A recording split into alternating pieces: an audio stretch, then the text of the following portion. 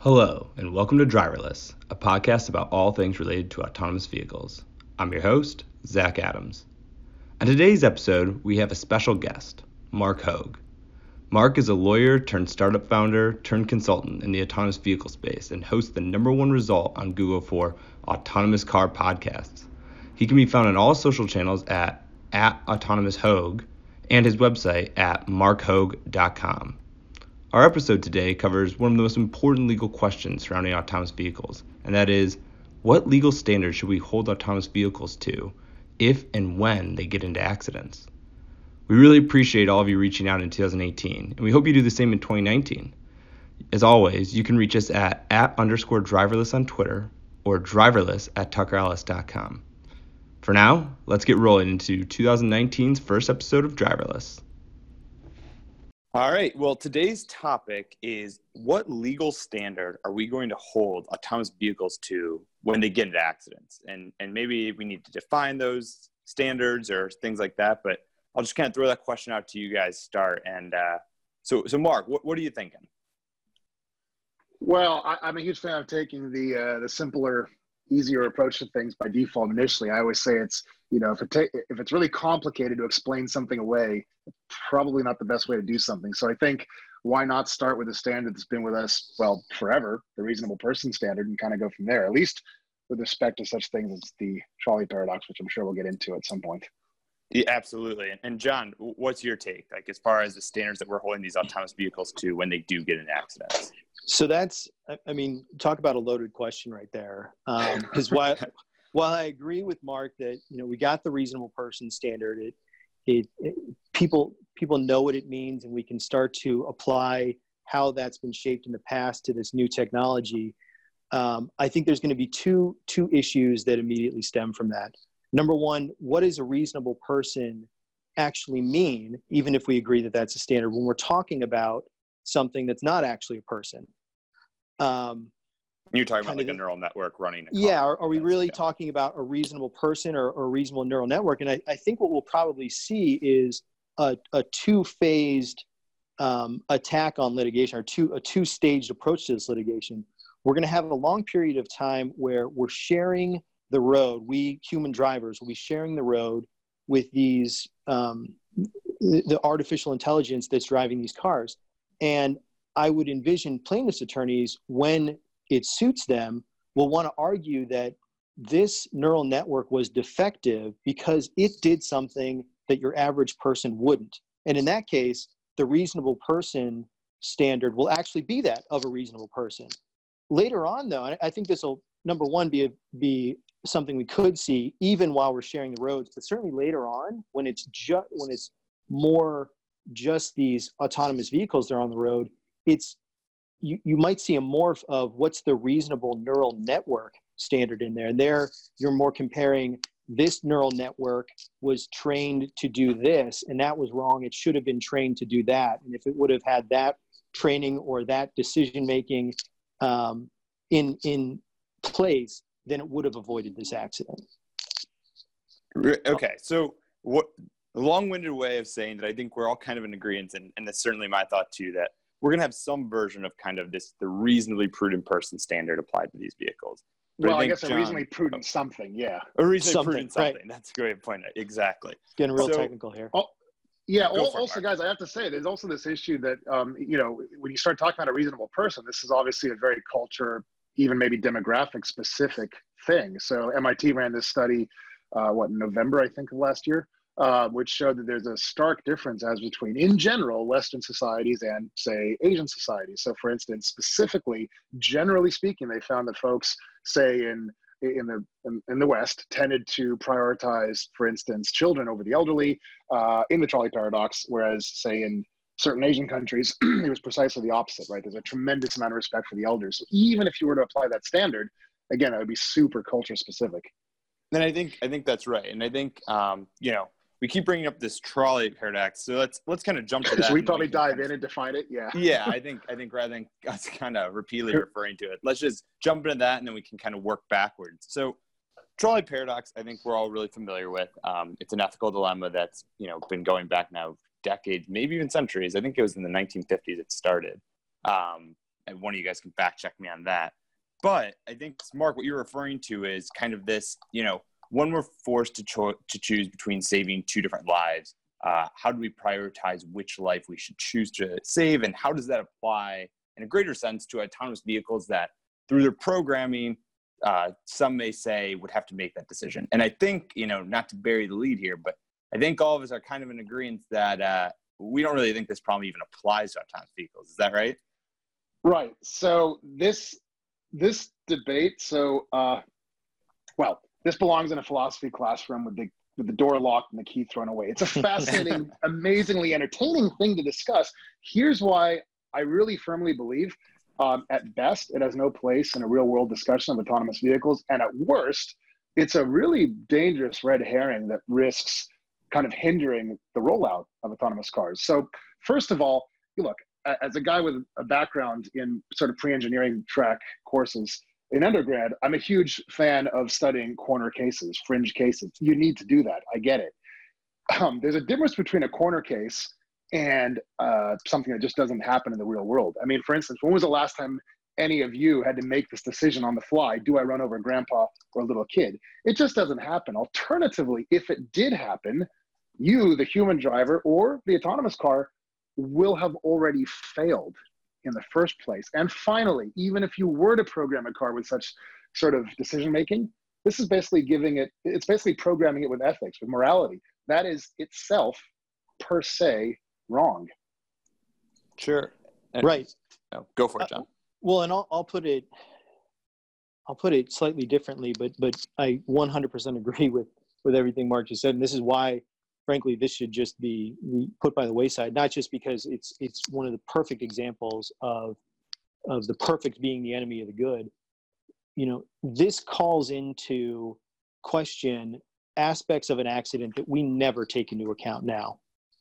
Nobody ever thinks when you're getting in an accident, let me stop and analyze what the people I could hit look like and make a decision based on that. It's just 2 split seconds. So why are we using this as Should I hit this person or hit that person?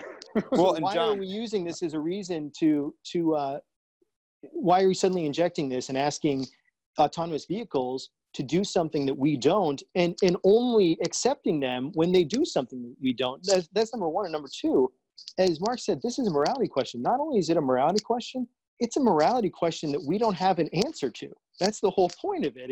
It belongs in a classroom where you can have differences of opinion based on who you are or what your cultural background is. And as Mark said, whether a particular society or culture might value or respect their elders more than children.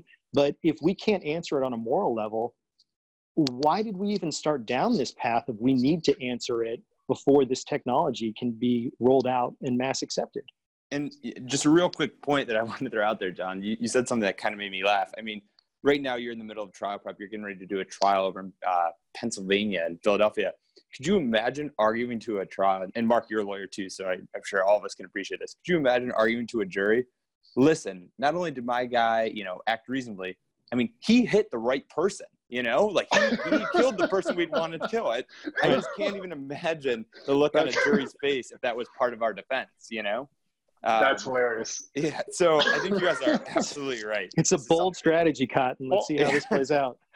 Yeah, I guess the one thing I'll add there, though, is this notion of the old, I always forget the name of the case from law school days. You guys can remind me probably, the whole emergency doctrine thing, right? Like the taxi driver has a gun pulled on him, so he swerves onto the sidewalk, disarms the guy when he crashes into a wall.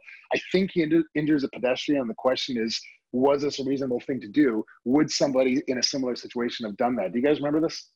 I do remember the case. I can't remember the name, though. Yeah, totally. So basically, for me, though, this is kind of what it comes down to, because you're absolutely right. Obviously, it wouldn't be a situation where somebody thinks consciously. That's precisely the point. It's a thing that one does subconsciously. They just act on impulse. And that's where the whole emergency doctrine comes into play, right? Is that what somebody would do? My whole point was, even if you wanted to apply this principle generally to autonomous cars, at least here in the US, I think it's the case that generally speaking, most drivers will do anything they can to avoid hitting a pedestrian or a bicyclist. That's just, I think, the ordinary reflex of most drivers. But again, that was the point of the emergency doctrine in the first place. So theoretically, it could apply. That said, for all the reasons we've discussed already, it mustn't apply to autonomous cars. No, I totally agree. All right, so now that we've dealt with the trolley paradox, let's rewind a little bit because we've kind of gotten that out of the way and talk a little bit about this reasonable blank standard. So reasonable person, reasonable neural network, reasonable autonomous vehicle, whatever. So how could this apply to autonomous vehicles as, we start seeing them getting accidents with each other or accidents with human drivers, things like that? What do you guys think the application of that standard is going to look like? I think it's going to evolve as we see cases start down this road. And in different cases, it's going to evolve differently. We've seen already in some of the cases out there where the accidents that we see with autonomous vehicles are going to be different than the accidents that we've typically seen with human drivers. That's a good thing. But it's going to require society to kind of redefine and reaccept how we view car accidents. And it becomes tough because nobody wants to sit there and say, I'm going to put my loved ones into this vehicle. And whereas maybe there was a 1 in 10,000 chance that a drunk driver hits them, there's a 1 in a million chance now that nothing's going to happen. It's just going to decide to merge into the side of a semi. And nobody can control that, but it's still, I think people in society are wired to have a hard time with their lack of control in that situation. And this is what makes it tough, right? Is with autonomous vehicles, we're already kind of seeing, even though the statistics are starting to show, and they've been showing that, these cars are able to drive safer than humans in a lot of different ways.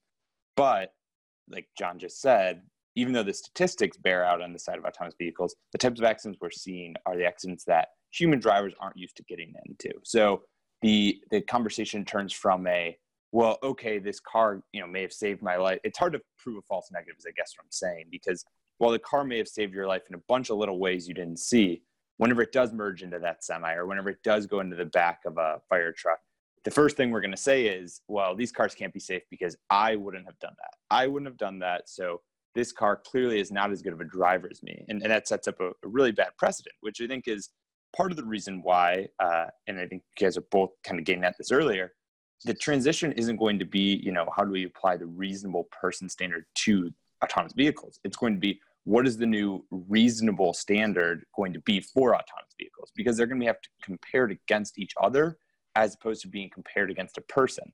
And obviously there's a bunch of PR implications there too of how do you kind of educate the public and get them ready for that.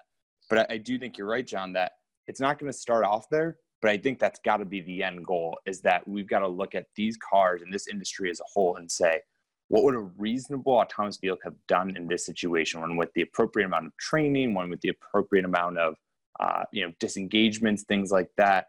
What would it have done? And how does that compare to the car that was in this accident? Do you guys disagree or? Well, no. I mean, I have a few kind of rambling thoughts on this. There's a lot of really good points that were made.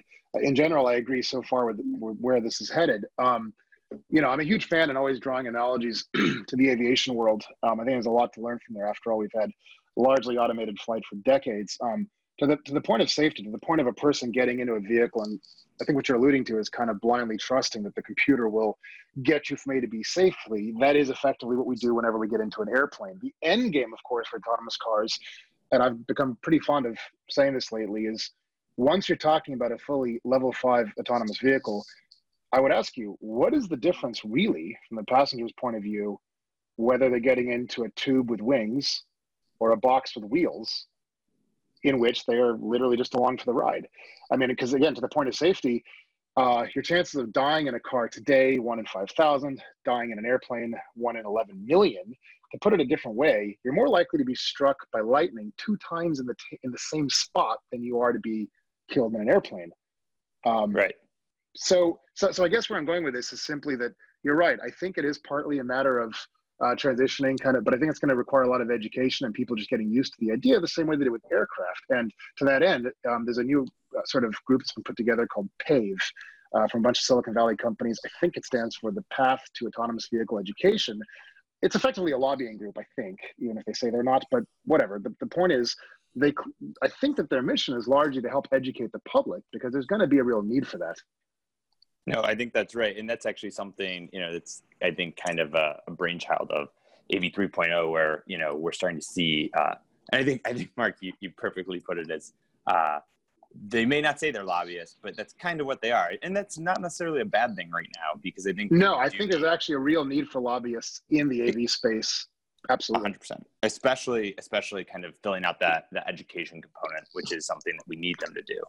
And I think you're right that we need to kind of shift. I think the problem is, whenever we talk about aviation versus driving right now, there's an accessibility to driving that we have because all of us have been doing it for so long, that we don't have to aviation. And I think that the change, you're right. And I think the change, you're right though, Mark, is to eventually make, crashes with autonomous vehicles so rare that they're similar to airplane crashes, where it's kind of one of those things where you're not even really worried about it. And on top of that, I took a flight in this morning from New York.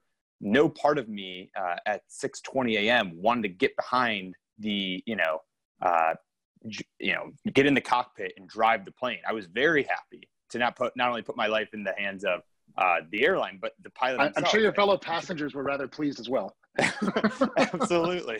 Especially after working all night. I'm sure they were thrilled I wasn't piloting. Well, hey, here's a weird hypothetical. If I could just interject this real quick, sure. Just for both of you guys to think about. It's something that kind of crossed my mind recently. What would, I don't know what word to use best here. What would annoy you or upset you or anger you the most? Being in an airplane accident caused by pilot error, like say you get into like a little Cessna or a Piper or whatever, mm-hmm. and due to pilot error, the plane crashes on landing. Or being in, say, a 777 and the plane crashes on landing due to autopilot error. What would bother you more? Or alternatively, what would bother public perception more? Off the cuff, I would say that, and maybe this is because I'm, obviously really interested in the autonomous vehicle space.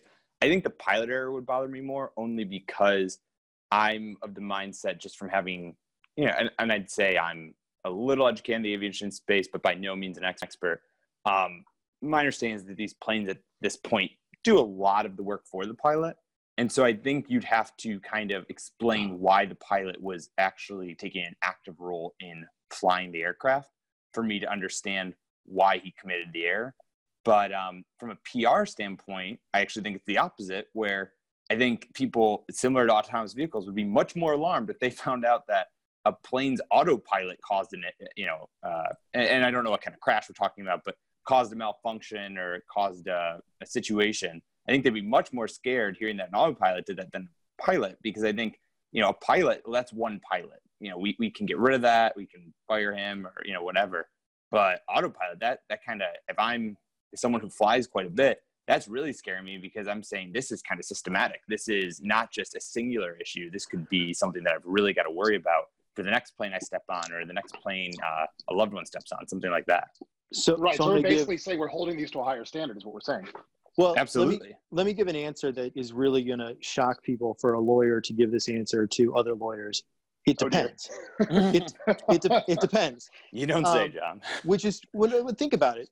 If the pilot error that you're talking about is this man or woman was drunk as a skunk, and that's why they got in it, that's going to really upset people. Just like drunk driving crashes really upset people, probably more than autonomous vehicle accidents will. And that's why we see the case for safety can be so easily made with autonomous vehicles, because it's eliminating things like drunk, distracted driving.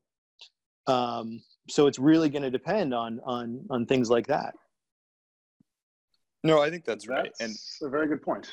And I think something that Mark and I were getting into right before you weighed in with your typical lawyer answer was, I think, Mark asked the $1 million question: are we going to hold these vehicles, or do we hold autopilot and airplanes to a higher standard? And at least for me, it's an emphatic yes, only because, we want them to replace human drivers or, human pilots, things like that.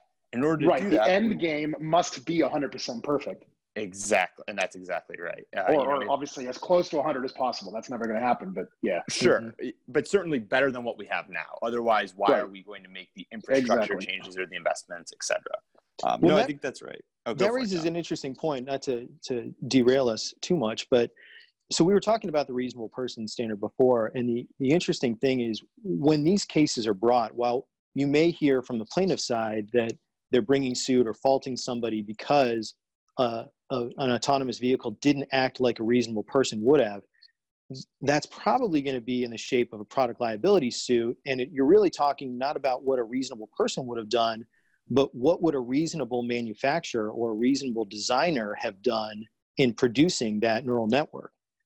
So you're not actually in the end talking about reasonable person so much as reasonable manufacturer, and how does that maybe shift the focus to training and things like that and away from the just easy nuts and bolts, what would a human have done in this scenario? It might cross over, and how does the training end up at the right result?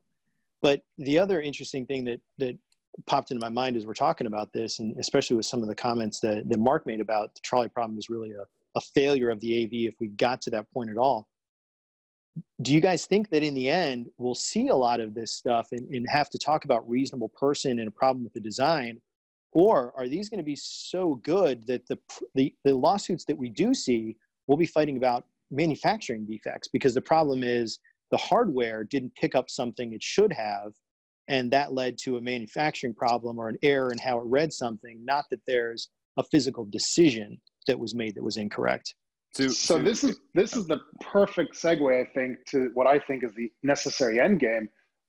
Whenever you're talking about something which has all sorts of alternate explanations or arguments or ways of looking at a problem, what does that mean? It means you need to define a set of standards, period.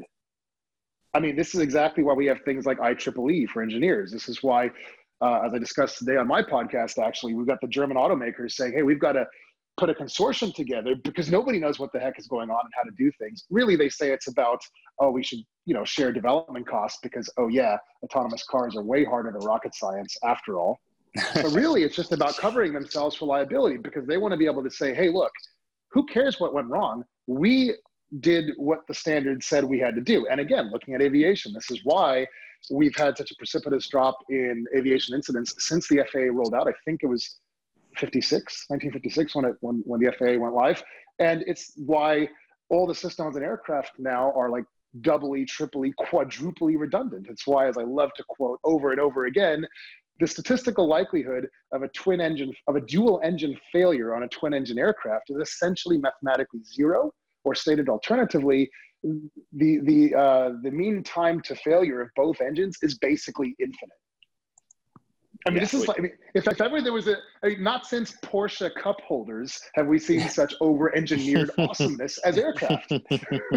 So, and this is all because of the FAA setting a set of standards. We're going to need an FAVA, a Federal Autonomous Vehicle Administration, mark my words. And this is where, for me, the interesting thing is you're really hitting to the intersection of practicality and what lobbyists are going to be willing to accept, because we saw at the end of 2018 when there was a real push to get some federal AV legislation through, one of the largest outspoken groups against the legislation holding things up was the AAJ, a large plaintiffs organization that was saying they had real problems with a number of aspects of what the legislation meant for the future of litigation related to it.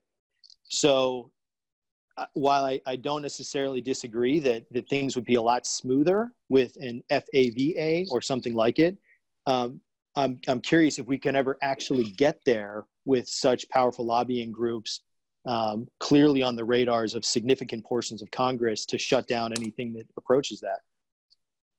Well, and I think, John, something else that you kind of raised, I think we're all in agreement, and Mark put it well, that we're all kind of in agreement that these standards would really help. We want to get to the point of the Porsche cup holders or the airplanes where we're not worried about this stuff going wrong.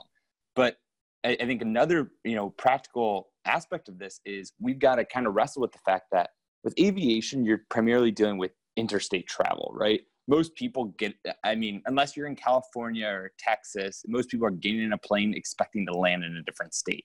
That just inherently lends itself more to federal regulation, which, also helps because then, you don't have, oh man, I can only fly this airliner because they're usually safe. We have federal oversight of all airlines. The problem I think that we're going to see, not only with, John, what you're kind of referring to is like lobbyists and things like that, most people getting in their car aren't leaving the state. And so that's kind of more intrastate. And so the thing I'm kind of already kind of seeing coming is the federal government, and they obviously have the means to do this, so it's not impossible hurdle, but they're going to have to kind of legislate around.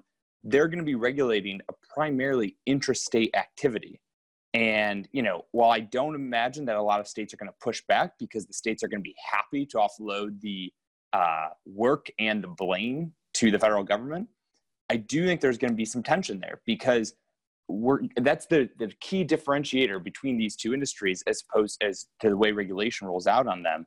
And the federal government, while they can do it, they're going to have to find a creative way to make that happen. So when that first lawsuit comes challenging the constitutionality of whatever, body is regulating them or whatever rules they promulgate, they're going to have to be ready for that. And I think so that's I've got something. you. Go for it, Mark. Sorry. Well, I've got your creative answer right here. Ready? Mm-hmm. What you're saying, I agree with it as of today, right now. Thing Sure. is, though, it presupposes that the future remains a future of privately owned vehicles. Remember, it is necessarily the case that for an autonomous vehicle future to occur, to become a thing, then it must also be the case that we move to a car sharing platform. Once we end up with a car sharing future, which admittedly is several decades down the road, I get that. Okay, fair enough. But once we get there, then it's necessarily going to be the case that you've got these vehicles which aren't necessarily still just intrastate, and rather they are interstate. And effectively what you're alluding to is obviously interstate commerce clause, and that's where you're going to end up, where now you've got these companies. I think there's going to be a lot of white labeling where like some companies produces a bunch of autonomous pods essentially. As an aside, people are saying, oh, things like, freeway side motels, like Motel 6 will go out of business. No, they're not. They're just going to build Motel 6 branded autonomous pod cars. Sure. Airlines will have extensions of their air fleet on the ground, the way that Lufthansa does in Europe now with big coach buses. My point is, when you have an autonomous future which is shared, that skirts that argument entirely. You will have interstate autonomous pod cars. And I think you're right, but I think, like you said, the key part of that is when, right? Because we're asking for regulations now. And right now, if we had that kind of system with the autonomous car, like if we had that business model where they're fleets and their own, then yeah, we can obviously get to the Interstate Commerce Act. We can, that provides an easy fix. This is almost going to be, proactive, right? We're asking for them to do it now before that exists. And again, I do think there are other ways they can do it. But these are just things that the companies and lobbyists are going to wrestle with. You could certainly argue that, hey, the cars are being built in state X and they're being shipped across to state Y and Z. That's effectively interstate commerce. So sure, they're being used. You're right. No, and again, like I said, there are ways to do it. The thing, like I said, I guess what I'm getting at though is these are issues that lobbyists and companies are going to have to deal with. And there are solutions. To be clear, there are definitely solutions. But absolutely. I think that's the differentiator between this and airlines. But let's you have to understand my angle from all this. Doing startups for 8 years, I always try to skirt the problem, just go straight to the solution. I can't help myself. Well, and another aspect of this too, I'll argue against my own point here. It's not as though the federal government isn't already regulating cars. They are. There's whole agencies devoted to everything from what goes into a car to the highways, all these things. And those agencies are already regulating autonomous vehicles, in fact. The question I think will be just, will it get to a point where society is willing to accept such a pervasive regulation like we see on the airline side that we get into issues of preemption and things like that? Or will it be this kind of either states doing it in conjunction with the federal government, but staying away from still state tort law actions that can be brought and things like that? That's where I think the rubber hits the road. No pun intended on this. Nice. That was really cheesy, John. Cheesy. So, okay, let's say that we do get this, and I think FAVA is just like a fun, we're just going to kind of roll with that. So our hypothetical FAVA, as I'll call it, comes out. What kind of rules do you guys expect them to kind of get out there right away as it applies to kind of the topic of today, whereas, we're talking about kind of the standard that we're holding autonomous vehicles to when they do get in accidents. I mean, do you think they're just going to come out and say, here's kind of the tort claims, here are, some of your product liability claims, whatever? Or do you think it's going to be more nuance, less nuance? I mean, AV 3.0 was so kind of ambiguous. I mean, you had federal government encouraging states to, work actively with manufacturers and manufacturers to let them know what they need to make this, more commonplace. I'm just kind of wondering, if this federal organization does exist, what are they going to do? What's their first big move? I mean, I think, I'm afraid I might be misunderstanding your question, but if I'm not, then my answer is simply this. I think they're not going to sort of try to zero in on what kind of claims can be brought, obviously, but rather they're just going to say, hey, here's, if you're building sort of like building an airplane, if you're going to build this thing, it's got to conform in X, Y, and Z ways. If it doesn't, then you've just failed. You can't produce your vehicle. End of story. Alternatively, if you have produced it and if you have satisfied those requirements, and if something goes wrong, then the question becomes, well, what went wrong, how and why, et cetera, et cetera. So one great sort of example that I just love to throw out there real quickly here is, so there was a Boeing 777 incident at London's Heathrow Airport a few years ago where, and just, I'm specifying the model because that's like pretty much the safest aircraft in the sky, statistically speaking. And just before landing, they couldn't spool up the engines. And so it landed short of the runway. The issue became, sort of who dropped the ball, where, why, and how. Everything conformed. There was not, they couldn't find anything that had lapsed anywhere at all. So they narrowed it down to an issue with fuel freezing in the lines. Well, they were able to trace the fuel all the way back to the refinery itself, just to make sure nothing had gone wrong. And that's kind of my point. And this is all because of the FAA, because they're able to trace everything back. So it's a matter of setting standards and ensure that if anything goes wrong, let's see where along the chain it failed. Well, and I think that's an interesting point. So yes, you did understand my question correctly. And actually that's where I was going with it. So great setup, Mark. Can tell you've been podcasting for a while. So I think you're right. I think that what this fictitious organization would be doing is saying, here's what you need in order to have a autonomous vehicle that's approved by the federal government. I think then what gets interesting is, how do they decide what those standards are, right? Like, what type of neural network are you using? What type of LiDAR, if you're using LiDAR, are you using? That gets real interesting. And I think the thing that's a little more difficult here is you have so many different approaches being taken right now by these car companies, as opposed to, I think, and again, I don't pretend to be an aviation expert, but whenever, aviation was really coming on, I think a lot of that was, people were looking for kind of any way to make it happen, similar to the autonomous vehicle, but everyone kind of knew what was going to be required to kind of get these things up in the air. And so I think it was a little easier to regulate because there's more of a streamlined approach. Here, I mean, you've got some people using LiDAR, some people not using LiDAR. Everything. Well, one person not using LiDAR. Yeah, sure. So one person not using LiDAR is who weirdly, coincidentally, seems to have at least produced the best thing for the public. Obviously, to our listeners, obviously we're talking about Tesla and Elon Musk. Right. And that's what I think is fun.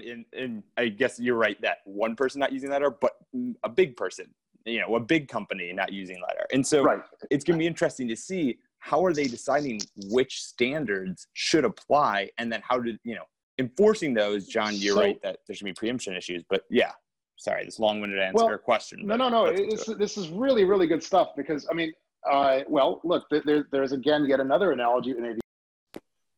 So when Airbus started flying with fly-by-wire, this is a system which basically replaces the ordinary mechanical or hydraulic systems to control the aircraft control surfaces and even the engines with electronic systems. So it's all done through a computer, right? Well, this was initially brought to the public, civilian aviation from the military world. The question became, are these as safe as, let alone are they safer, but are they as safe as conventional control mechanisms? And they had to prove that indeed it was. That's sort of what came about. So basically where I'm going with this is, look, if Tesla want to keep not using LiDAR, that's fine. But if and when we have such a set of standards that are imposed on the industry generally, they will have to prove, hey, look, here's some experiments, here's some tests. We are just as good, if not better, than LiDAR. And so here's what I'd wonder about that. My question, I guess, is, do you, and we're just kind of all talking hypothetically here, but it'll be interesting to see if this fictitious regulating body is able to say, okay, no, you need to have LiDAR. And then you have a Tesla who, again, is, making a product that a lot of consumers really like, and it's very publicly, it's very public, we'll say that much. And, what if they kind of come and they say, listen, look at our disengagement report. We're doing fine without LiDAR. I mean, and this is where maybe the lobbyists get involved, but I mean, I'm wondering how they'll enforce these different standards. And Mark, maybe you have another reference to the aviation industry, whenever it seems like one product is doing fine without following those. So look, the short answer is, I don't know. The longer answer is, I think it will come down to a set of rigorous tests and experiments. You're just going to have to show that, a zillion different scenarios, that you've got one vehicle here equipped with LiDAR, one vehicle here equipped simply with computer vision cameras. Mm-hmm. You're going to have to show that it performs at least as well. I realized something funny, though. This whole discussion, again, it's kind of presupposing something, namely that the LiDAR is, in fact, already the superior baseline. I mean, for all we know, by the time this happens, it could be the inverse, where suddenly, sure. Oh, wow, look, Elon was right. Cameras have eventually become better than LiDAR. Now we got to prove that LiDAR is better. So you're going to have some baseline against which everything is tested, I think is what's going to happen. No, well, and that's right. That's a point that I think strikes in favor of rather than having a federal agency handle this, maybe what arises is more of just an industry body. I'm thinking of like UL standards or ANSI standards or things like that, where it's this consortium of all different aspects of the industry that come together to promulgate standards. Absolutely. Mm-hmm. And not that those always move quickly either, but I think that to the extent that we could have a body regulating this that can react as nimbly as possible, I think that would really benefit the industry. The downside of that is, I think the more you get away from a federal agency blessing what you do, you might lose out on the litigation side, say that conformance with standards is just an affirmative defense or something that you could argue at trial, but not a dead bang winner in the same way that government compliance might be. But maybe that strikes the appropriate balance that we're trying to find here. Well, and absolutely. John, and they're not mutually exclusive things. They can coexist. Right. That's true. Something else that's interesting that, you just sparked my thought on based on a case I'm working on. But John, it's something that you just said was really funny. With an industry standard, it's not a dead bang winner, as you put it. It's not an affirmative defense. You can say, look, because we did this, we're totally fine. And Mark, you just made a really good point that these things can coexist at the same time. But it is a little interesting to see, kind of the tension of what these companies are going to want. On one hand, industry standards are a little better because, again, you don't have to, they're not mandated, right? You don't have to conform to them. You can kind of do your own thing, and that's fine. On the other hand, a lot of companies that are looking at kind of their spreadsheets and seeing what their liability exposure is going to be in the future, they may be saying, well, actually, federal regulation is a little better because when we do have that affirmative defense, we are able to say, listen, we followed the guidelines. We did exactly what we were supposed to do. That we, did everything that we could in accordance with the federal regulating body here. And, this was unforeseeable. And again, this kind of loops back into our reasonable autonomous vehicle standard. But it is interesting to see how those tensions will play out, because on one hand, I think you'll want the nimbleness and the flexibility of, industry standards. But on the other hand, it is nice having that safety net of federal regulations. Well, there are some practical considerations there too. I mean, while technically you're right, if you're making a widget and there's an ANSI standard that applies to it, can you make a widget that doesn't conform to that? Sure, but you might not be able to sell it to any retailer to put it on their shelves. Exactly. Right. So practically speaking, you might be able to do it, but you'll never be able to sell it to anybody unless it conforms with that standard. Right. And I think we all are in agreement that these companies do not want something they can't sell. Right. And I was just Googling it to be certain. Indeed, the FAA, I was off by 2 years. The FAA was formed in 1958. I mean, I think where this discussion is headed is sort of, even if this is the right thing to do, to have a federal administration, when could this possibly occur? And I think, indeed, there's so many unknowns that, of course, it's going to take a while. I would guess that the reason why the FAA didn't come around until 1958, which was 40 years at least since commercial aviation became a thing, and certainly 50 years since even airmail was a thing. I would suggest the FAA didn't get formed because, frankly, nobody figured out the things that had to be regulated, standardized, and how so to do them. So I think, of course, it's going to take some time. I think this is not going to happen overnight. Obviously, I'm just hoping sooner rather than later would probably be optimal.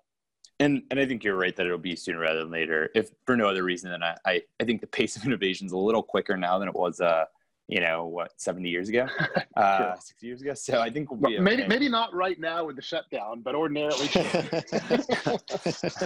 the trough of disillusionment continues. But yeah, so Trump of disillusionment is more like it. Yeah. So yeah, I think you're right. I think this is something we're going to be building towards, and the question probably is, when, not if. But it will be interesting to kind of see. And one of the other things I kind of want to touch on before we get out of here is, what other policy implications are going to result from the FAVA applying this reasonable autonomous vehicle standard? I mean, do you think that there's going to be other ripples as to the way that manufacturers deal with software engineers or things like that? I mean, there's going to be a lot of urban changes if you want to touch on that for a bit. It's going to be massive, talking about infrastructure? Urban infrastructure, but also road use cases and even curbside use. I was speaking with an engineer at the Department of Transportation. I think it was down in Phoenix, Arizona.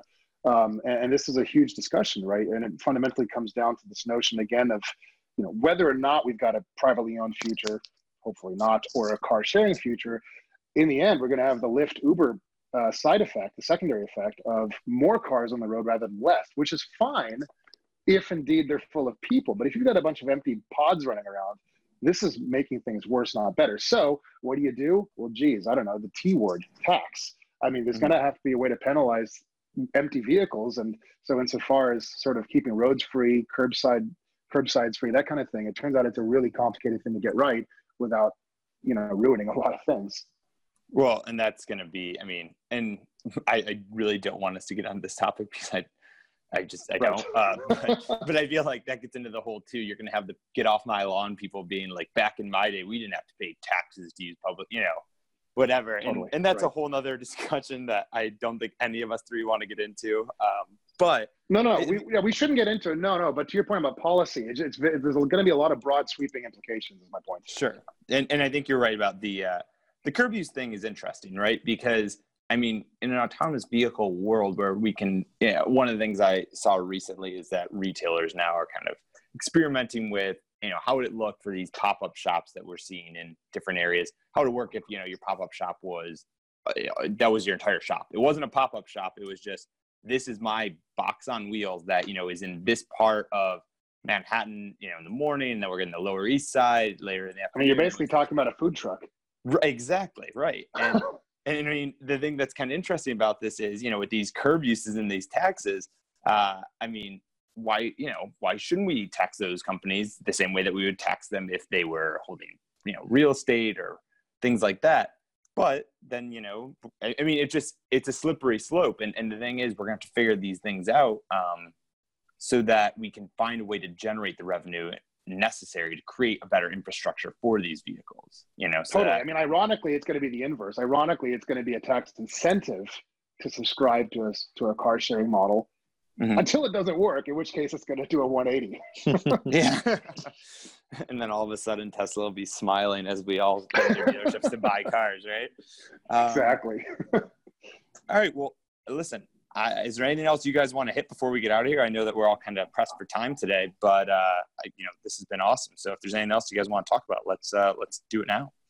It's pretty amazing. You get three lawyers in a room. Isn't that entertaining? And I think for the most part, incredible. You all more or less agreed with one another. This has got to be a first. I don't know if that's good or bad. I like to think it's good. I like to think it means that we're all very intelligent in this space and very reasonable people. All right. Well, thanks so much, guys, and we'll talk to you soon. Yeah, this is a lot of fun. Thank you both. It's been swell. For sure.